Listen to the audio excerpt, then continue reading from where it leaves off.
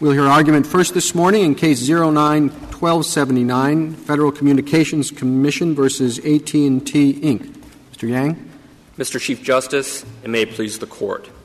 The Court of Appeals has held that FOIA's statutory protection for personal privacy in Exemption 7C extends beyond the privacy of individuals and protects the so-called personal privacy of corporations. That holding is inconsistent with the text of Exemption 7C, FOIA's broader context, and the statute's drafting history, and would lead to anomalous results. The word personal, standing alone, refers to an individual human being. Privacy, standing alone, and even more so in the context of the phrase invasion of privacy, invokes purely individual concepts. And the sum of those terms, that is, the statutory phrase used in FOIA, personal privacy, is greater than the sum of its parts.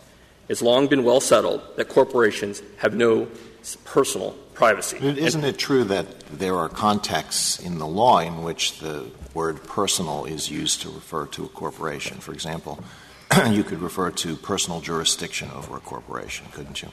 The term personal is sometimes used as a term of art, and I think personal jurisdiction is one of those. It is the modern, shorter term of art for jurisdiction in personam, and reflects a distinction drawn still in the law between cases brought in personam and cases brought in rem. The evolution of that term in the law as a term of art does not reflect what the ordinary meaning of personal is. It's just the same as the term personal property, which also invokes long-established traditional distinctions between property that could be recovered in rem or in real actions versus property that might be recovered in actions in personam. So, and in fact, I think it's important to note that there are, although maybe there are some instances that I think there's one instance that AT&T cites in its brief. He's never cited any use of the term personal to mean corporate or pertaining to a corporation. And when you what about personal appearance? A personal appearance, I think that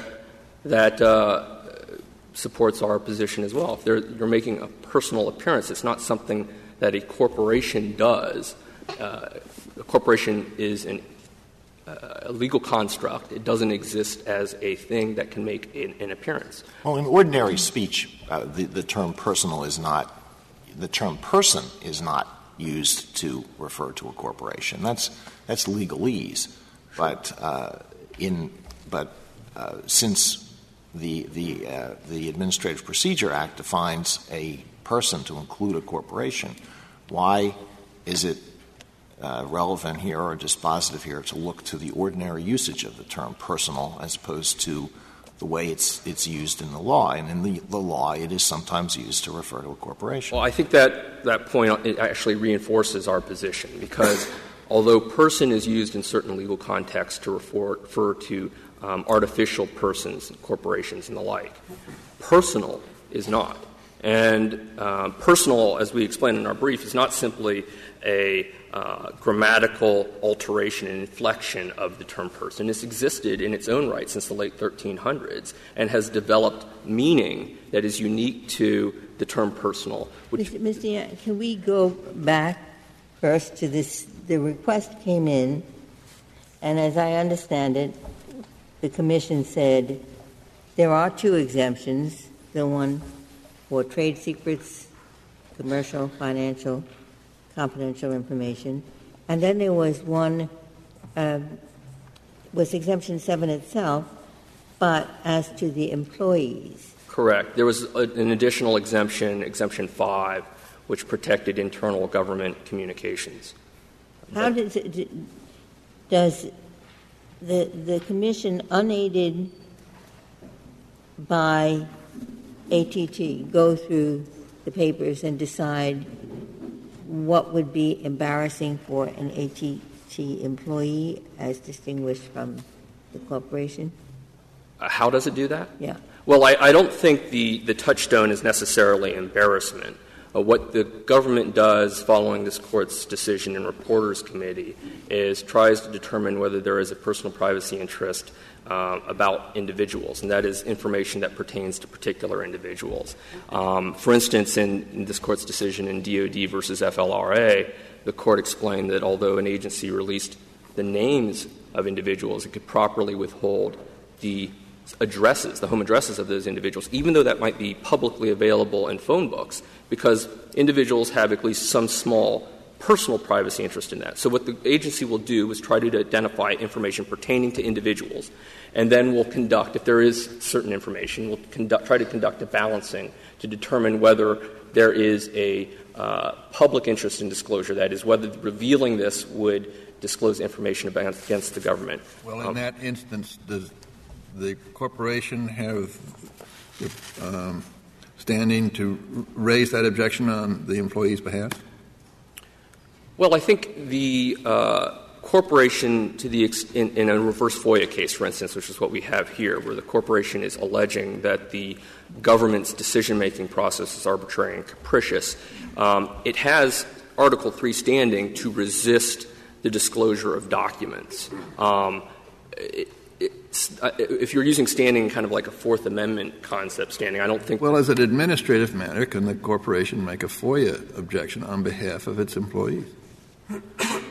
It can make an objection on its own behalf, which is to say that the government has not properly gone through the decision-making process.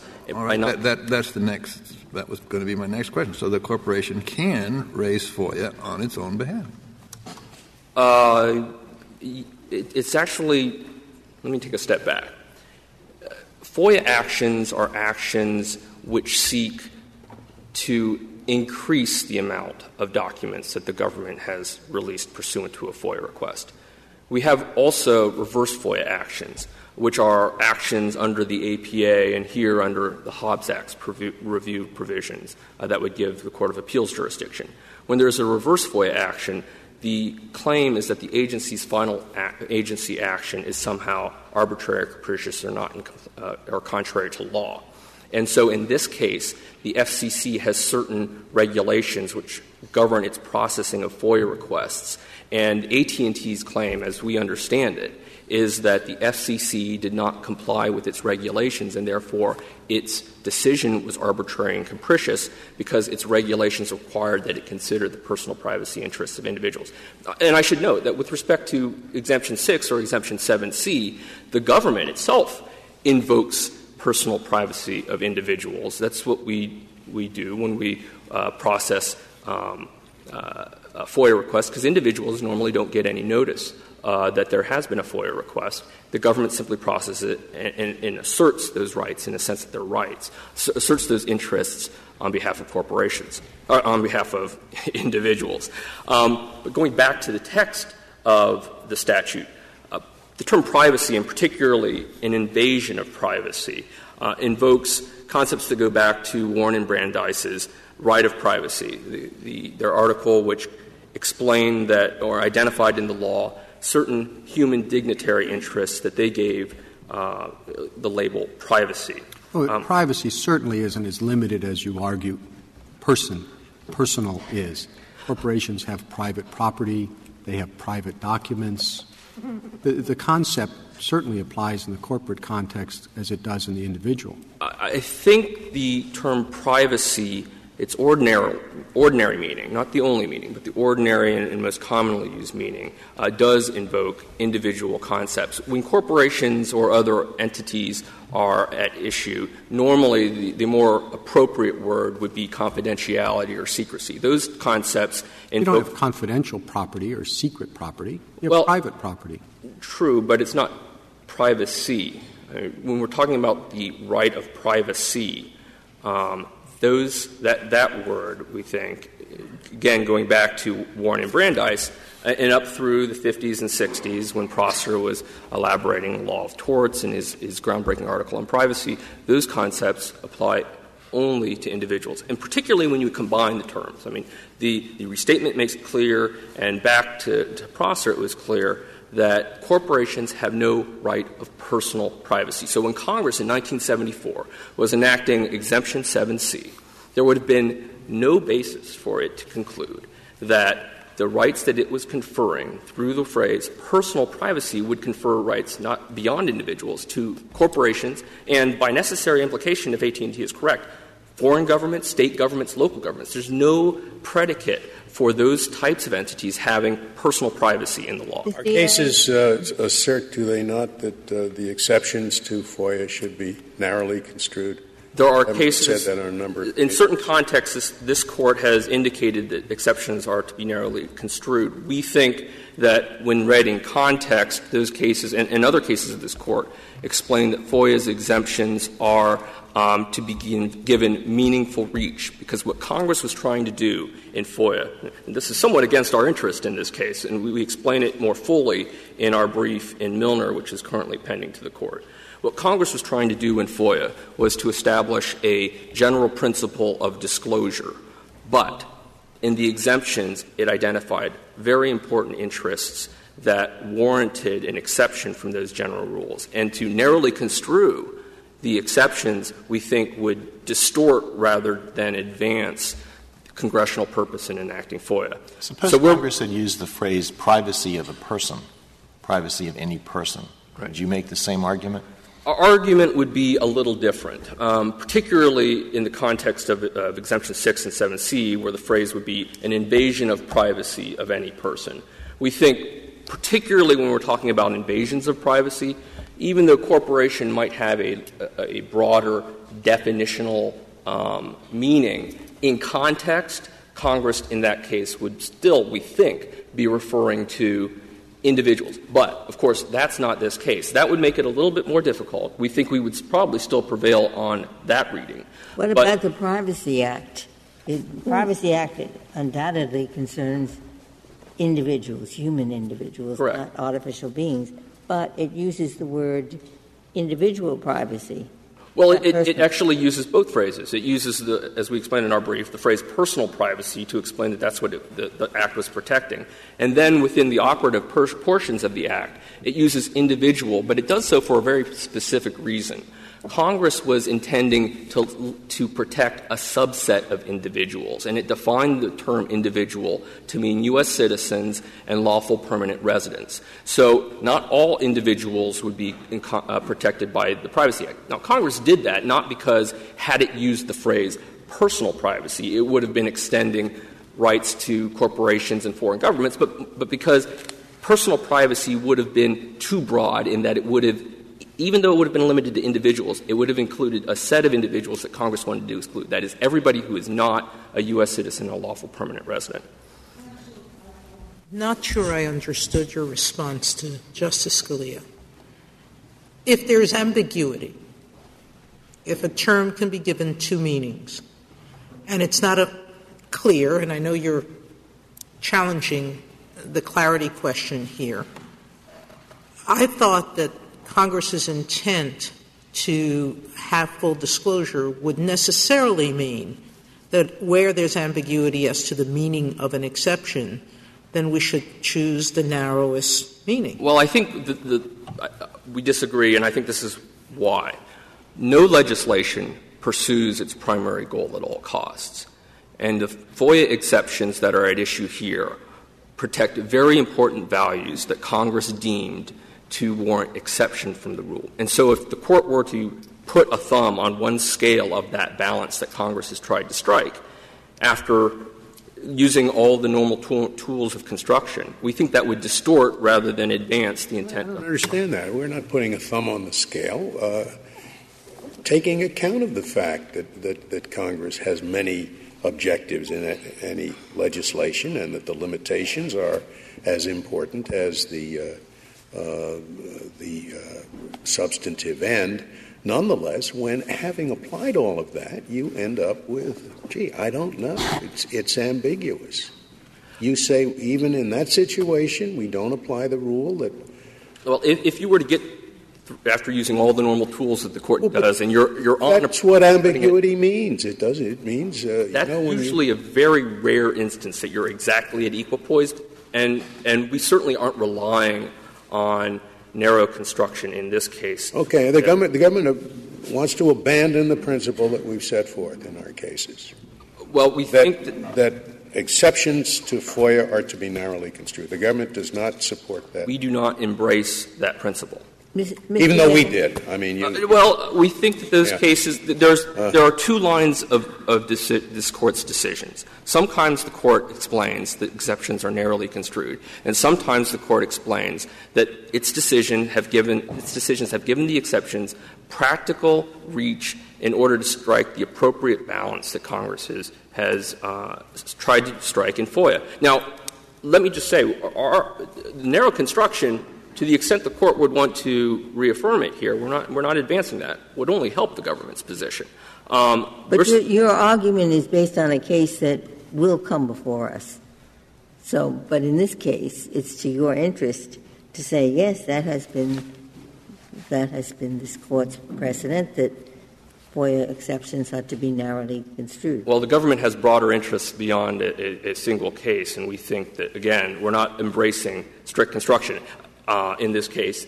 But, again, that would only help the government's position if you were to disagree. Well, I'm not going to help the government's position if the government doesn't want to be helped. I mean, I'm happy to leave you where you've put yourself. And we accept that in this case, and we think that the language of the text, particularly when read in context in light of the statutory history, and particularly when you take a look at what's gone on since 1974. I mean, in the more than 35 years since, there has been uniform agreement that the Exemption 6 and 7C apply only to individuals. I suppose families have rights of personal privacy, don't they?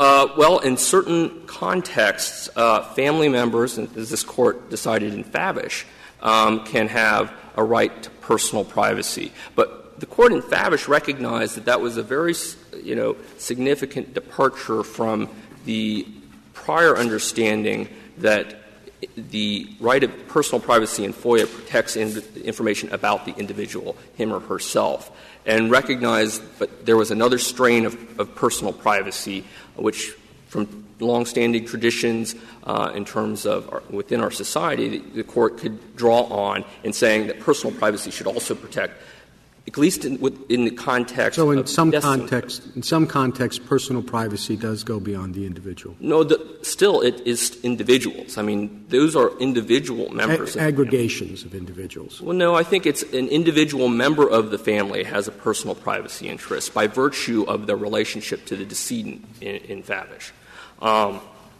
Let me go back. I think I would be remiss if I didn't remark upon this Court's decision. Excuse me.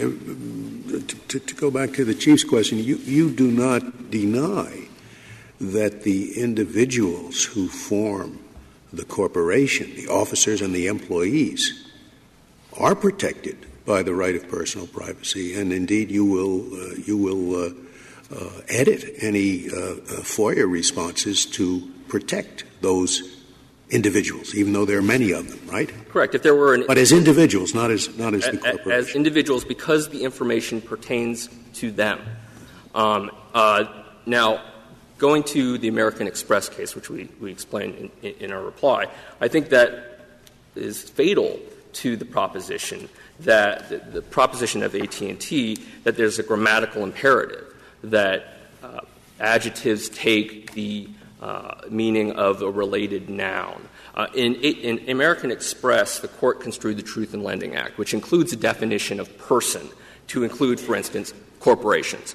It then went on to construe a term consumer, which concerns transactions primarily for personal, family, household, or at the time agricultural purposes. The Court explained that the transaction there was conducted for a corporation's business purposes, that it did not fall within any of the purposes specified. That was a quote in the definition of consumer. That is, it did not concern personal purposes. We think that's fatal. The Court, in fact, said that it was the only possible conclusion and that there was no other possible interpretation of the statutory phrase. After repeating the enumeration of those four factors 3 times and then on the very next page saying a transaction for corporate business purposes could not be to fit within that definition. Finally, I'd like to remark upon the anomalies that this Court would set us forth upon if it were to decide that corporations have personal privacy. At least in the context of individuals, there's an established body of law and societal understanding of what a person, an individual, might have a personal privacy interest in.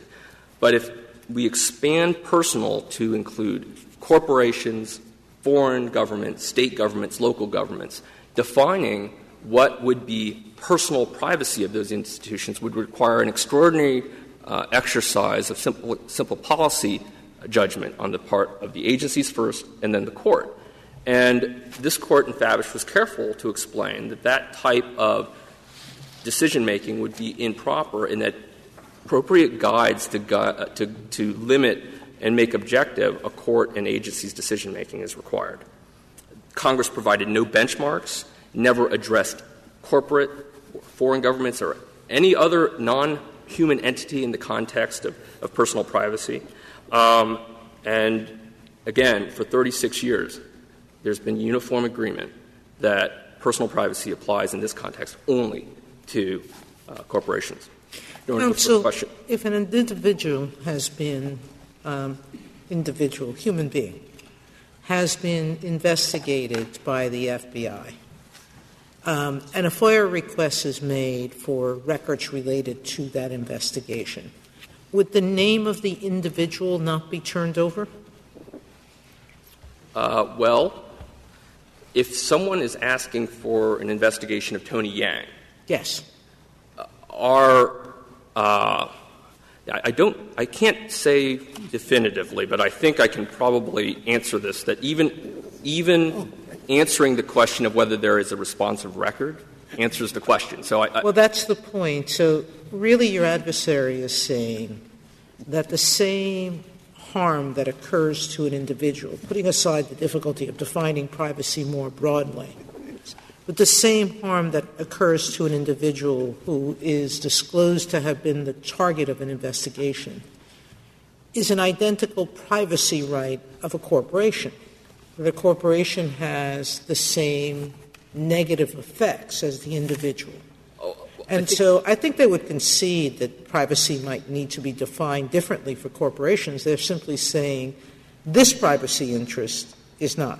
Well, the key point is that we don't deny that corporations have some interest in confidentiality that exists out there. For instance, AT&T has relied upon the common law of defamation, where a corporation's business interests, business reputation is implicated.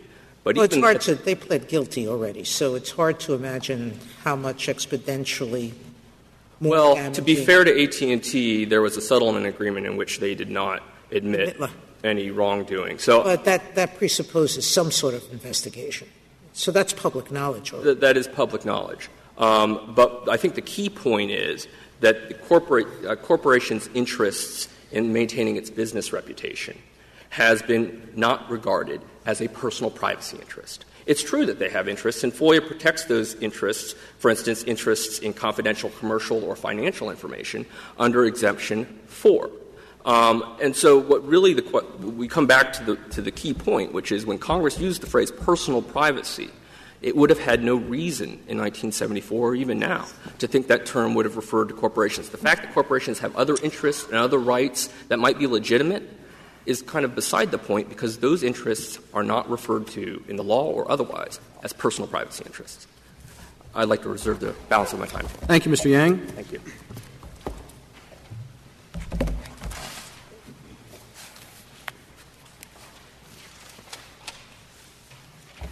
Mr. Kleinberg. Thank you, Mr. Chief Justice, and may it please the Court.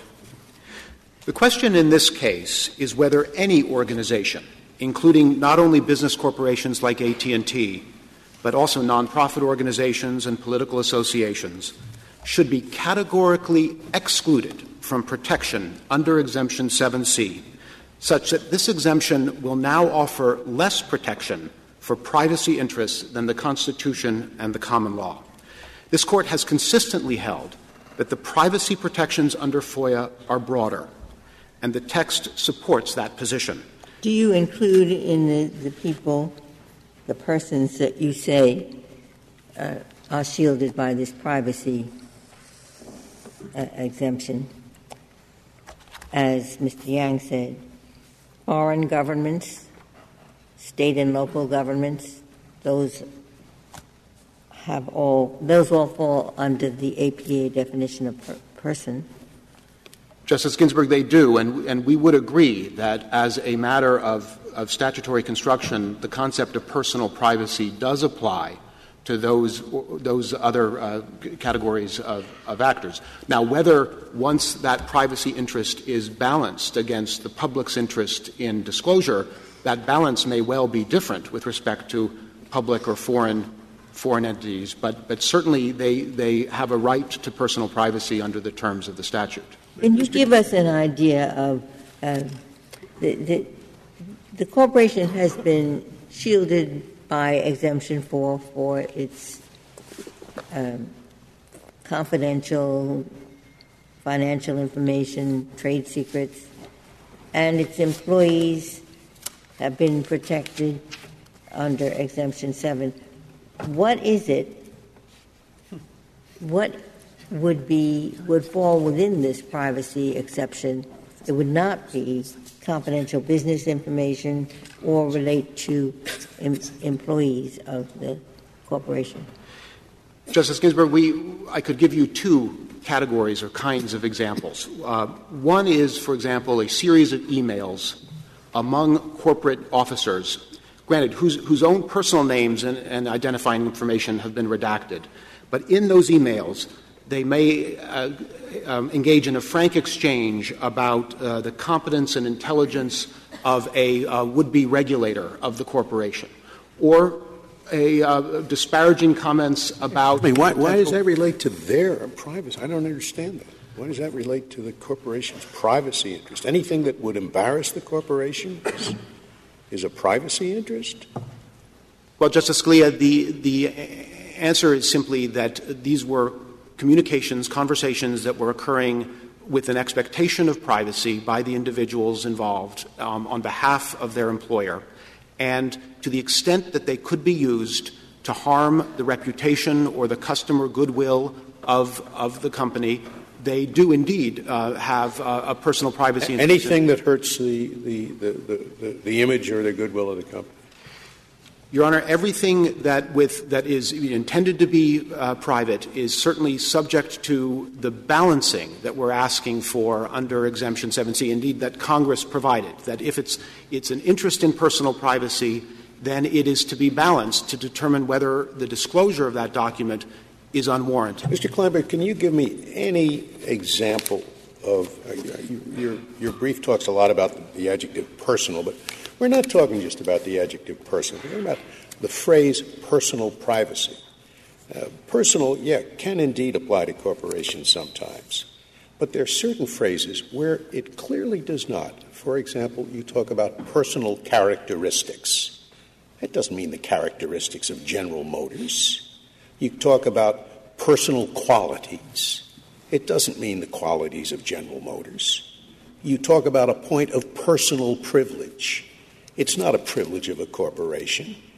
And I think personal privacy is the same thing. Can you give me any examples in common usage where people would refer to the personal privacy of a corporation? It's a very strange phrase to me. Well, Your Honor, as Justice Alito asked my colleague earlier, the whole concept of person as including a corporation would surprise many people, the proverbial person on the street. Yeah, I'm not talking about that. I'll grant you that personal could sometimes refer to a corporation, although the government distinguishes it by etymology and so forth. Never mind that. I'm talking about personal privacy.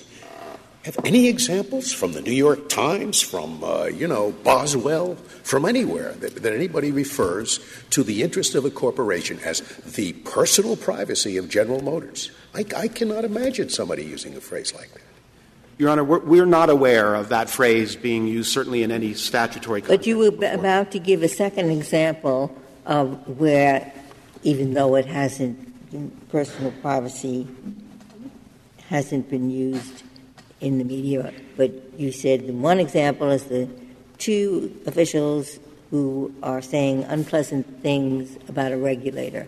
And what was your other example? Well, there's a sub-example within that category, which is the a disparaging of an important customer, some unpleasant comments about an important customer of the corporation that could then be used quite clearly by a competitor to harm the goodwill of the corporation with respect to that customer. But there is indeed another whole category of documents that goes beyond the context of AT&T's interest here, and the example is sort of internal documents within, say, an environmental nonprofit organization talking about their political strategies for defeating an amendment to the Clean Air Act. As an example, those political strategies that were shared internally by members of the organization without any intent to have them become public would become subject to automatic disclosure, sort of categorical disclosure, were the government to prevail in this case. Do you think how does that work? If you have the president of the environmental organization says something about whatever it is, we can lobby this guy to get this changed, is he able to protect that on the grounds of his personal privacy, even though the embarrassment would go to the organization as a whole? Mr. Chief Justice, I believe the answer is, in most cases, yes, that the identity of the specific speaker and any identifying information corresponding to him or her would be protected. Well, why is it such a big deal, then, to extend that to the organization as a whole, if the individual's privacy is already going to be protected? Indeed, Your Honor, I think that is our position, that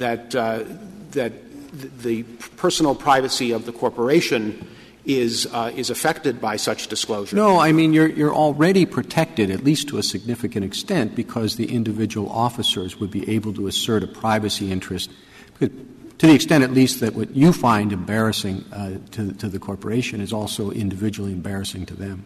Right, but the redactions that would occur would in all likelihood simply be redactions of their names and perhaps their titles, but the substance of their comments would certainly be disclosed under the government's view. Are there any examples that you have? That is, in the last 35 years, have there been any instance where the Justice Department or some other law enforcement agency compiled a file for law enforcement purposes, that in that file there were, for whatever reasons, a bunch of conversations about the organization's strategy, and it did not interfere to release it with anybody's personal privacy, but it might interfere with that organization's strategy, and so the organization, whatever it was, the NRDC or something, was very upset about it. Did you find a single example or 1,000 examples, or how many examples did you find of that happening? Well, Justice Breyer, one of the things that has puzzled us in this case is why it has taken 35 years. One reason might be that this has really never been a problem, because all the legitimate, or most of them anyway, that these organizations have interest in privacy are actually taken care of by the other 17 exemptions here. Another reason might be that nobody ever thought that personal privacy would cover this. I want to know, one of the things you would have looked for is an example of a real problem of the kind you're talking about. I'm not saying you don't have one. I would just like to know if you found any and what they are so I could read them. Your Honor, we haven't found anything specific in response to your question, but I will say that one of the explanations for why this issue has become more important today than maybe it has been in recent past, there really are three reasons. One is that Exemption 4, which Mr. Yang discussed, has been increasingly narrowed by the courts of appeals to the point where they specifically say, and indeed the government concedes, that the reputational concerns and the harm to customer goodwill is not the sort of harm that Exemption 4 guards against. And so that has become increasingly clear among the courts of appeals, that the interests in confidentiality that we're talking about under Exemption 7C. One possible reason you don't find them is because it's very rare that a law enforcement agency is going to try to subpoena the top strategy of the NRDC, confidential strategy. There might not be too many such records. Another reason might be is they don't really care. Another reason might be, I don't know. But if you haven't found any examples, what we're back to, and maybe there are actual examples of that, of what you said to Justice Ginsburg of the other instance, where what was that first one? Right. I'd like to know about the example. What was the first one again? Well, the first one was they're worried about saying something mean about a regulator. Okay. Yeah, fine. Are there examples of that? Is this the first one? And what's the empirical status? Your Honor, I cannot point you to specific examples. They're sort of hard to find in the sense that they are they're not typically litigated, and they certainly haven't been litigated under this exemption before. But I think the other explanation for why this matters today in a way that it might not have mattered so much before are two other reasons. One is that increasingly FOIA is being used by competitors and legal adversaries to obtain information not about what the government is doing, not about what the government is up to, but about what evidence the government might have gathered from private parties. Is that a reason to change what was the understanding of Exemption 7? I mean, one of the items that doesn't work in your favor was the Attorney General's memorandum at the time of the 74 amendments. Well, actually, Justice Ginsburg, at the time of the 74 amendments, the only existing Attorney General memorandum was that of Attorney General Clark, which read personal privacy. I'm talking about the Attorney General Levy's. Right. And that was issued subsequent to the amendments in 1974. And that was an interpretive gloss on the recent amendments. Yes, that's what I mean. Right. And so at the time that Congress enacted the amendments, both under the Privacy Act as well as Exemption 7C, the only existing statement about what personal privacy might mean would have been Attorney General Clark's understanding that personal privacy can, in fact, incorporate interests of. But if Attorney General Levy's description, which was issued for the purpose of telling all the agencies of the federal government what this new statute meant, and it had a lot of ambiguities in it, if that was wrong about this subject, you would have thought somebody would have objected. I mean, did some members of Congress who had passed FOIA say, this is outrageous? What about the personal privacy of General Motors? I'm not aware of any objections along those lines. Well, Your Honor, the Attorney General Levy's memorandum did not go into a long discussion or description of the analysis. It simply said it does not appear or does not seem to apply to corporations. And it's absolutely true. This issue hasn't really been litigated and presented. But our position is that there is nothing in the plain language that would indicate that Congress intended to categorically exclude corporations. It is certainly true that the legislative history at the time, as the government spends quite a bit of time exploring, does suggest that what was in most people's minds was protection of individual privacy. But there is no indication that they intended. Is it the burden of the government to show that they intended to exclude corporations? Or is it your burden to show that this exception was meant to include corporations? I would think the latter is where the burden lies in this case. Well, Justice Scalia, our burden is to defend our view of the statute. Right, but you're asking the government to show that there was an intent to exclude corporations. I don't think that's their burden. I think it's your burden to show that this exemption was intended to include corporations. I agree, Your Honor, that we are our burden is to demonstrate to you why the words personal privacy in the statute apply to corporations. I think one of the background facts is that there is no indication that anyone thought that it was not to be included. But let me — Counsel, your central argument is that because person is defined to include corporation, personal in the same statute must include corporate. I tried to sit down and come up with other examples where the adjective was very different from the root noun. And it turns out it's not hard at all. You have craft and crafty. Totally different. Crafty doesn't have much to do with craft. Squirrel, squirrely, right? I mean, pastor, you have a pastor and pastoral. Same root, totally different. So I don't understand. I don't think there's much to the argument that because person means one thing, personal has to be the same relation.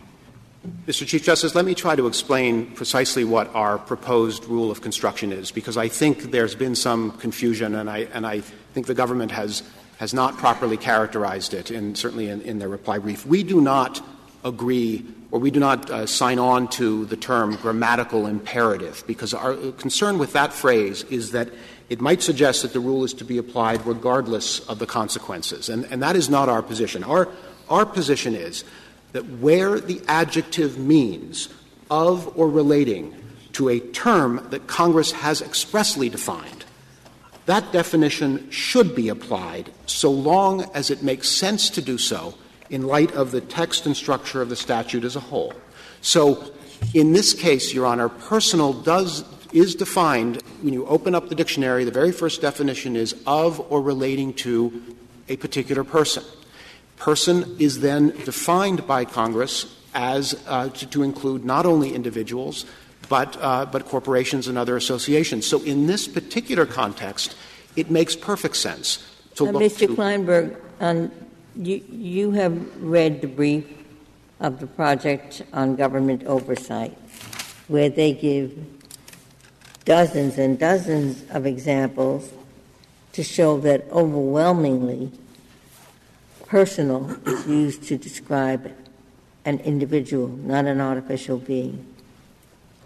And it is the overwhelming use of personal. Justice Ginsburg, we do not dispute that personal is often, even many times, used to describe an individual and can only be understood in that context. Indeed, the Truth in Lending Act argument that the government made in its reply brief is a perfect example. The word personal there is mentioned alongside personal, family, and household. And indeed, even in that very same statutory definition of consumer, the word is referred to as a natural person. So in that context, it would be absurd or inappropriate to borrow the concept of the definition of person. All we're saying is that when it is not absurd, when it is not does not do violence to the statute, under those circumstances, it makes perfect sense to borrow the definition that Congress provided. What would be similar to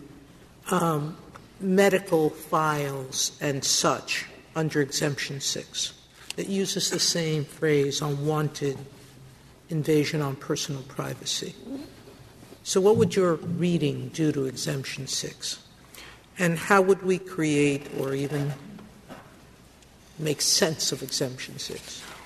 Your Honor, we don't believe our reading does any damage to this Court's jurisprudence in Exemption 6. And the simple reason is that while the words personal privacy in Exemption 6 do mean, and we agree with the Attorney General Clark in this, do mean that the same thing as it means in Exemption 7C, but because precisely for the reason you said, Justice Sotomayor, the personnel and medical and similar files limits the likely scope of that privacy interest to individual natural persons. And that's simply not because of the words personal privacy, but because of the company that those words keep in that particular exemption. Why? I mean, if you're saying that personal privacy has some overlap with individual privacy, obviously it has to if you're going to give meaning to personal privacy, don't we have to give meaning to and similar files? And so what would those be? Well, Your Honor, as this Court said in the Washington Post case, the understanding of similar files is defined by the two benchmarks that are expressly provided, right? Personnel and medical. So the kinds of files are limited to the sorts of files in which sort of individual information is likely to be contained. In that case, it was a passport file. Again, our argument is simply that it's that part of Exemption 6 that does the limiting work in terms of its scope. The words personal privacy mean the same thing in Exemption 6 as they do in Exemption 7C. The other point that I certainly want to make clear is that Our position is that personal privacy is only the first step in the determination whether or not a particular document is disclosed, because if the government prevails, there will be no need even to articulate a public interest in the disclosure of potentially harmful documents. Instead, they will be automatically available to any competitor or legal adversary, and all we are asking for, and indeed all that Congress provided for, is that the privacy interests be weighed against the public interest in disclosure. And what the FCC did here was to categorically exclude corporations from the protections of Exemption 7C, and all we are saying is that those interests are legitimate and just need to be balanced. And what the government's obligations under these circumstances is that they need to weigh the private interests in the documents against the articulated public interest in disclosure, and that interest, of course, has to do with what the government is up to. What do these documents tell us about what the government is doing? And if, as the amici on the government side suggest, there are lots of public value and public interest in the disclosure, then that balance is more likely to be weighed in favor of disclosure. All we are asking for, though, is that balance take place. And what's happened here is that it is, as I said, it's a categorical exclusion that simply is inconsistent with the terms that Congress laid out in Exemption 7C. Congress did not intend for FOIA to be a tool for an organization's adversaries to obtain access to harmful or embarrassing documents compiled for law enforcement purposes where such documents do nothing to open agency action to public scrutiny. If the government has its way in this case, the result will be what this Court decried in Favish, which was that it would be the failure to protect the privacy of citizens against the uncontrolled release of information compiled through the power of the state. If there are no further questions, I urge that the Third Circuit be affirmed. Thank you. Thank you, counsel. Mr. Yang, you have 6 minutes left. Thank you, Mr. Chief Justice.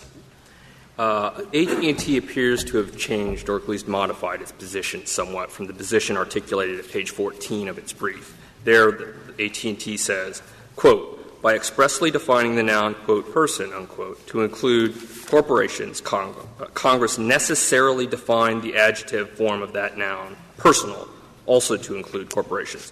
Now, if AT&T has given up on the grammatical imperative that guided exclusively the Court of Appeals decision in this case, there's nothing left. AT&T can provide no example where the term personal privacy has ever been used to refer to a corporation, much less a foreign government or state or local government in any context, whether it be FOIA, the law generally, or even in common usage. AT&T can provide no example of any problems that have arisen in over 35 years of the government's consistent administration of this provision. In fact, all indications point in simply one direction. Personal privacy applies only to individuals. The terms personal and the terms privacy do that alone, and together, personal privacy makes that clear. The legislative history, the decisions of this Court pointing to the balance applying only to individuals, individual rights, all point in the same direction. We would ask that the Third Circuit be reversed. Thank you, counsel. Counsel, the case is submitted.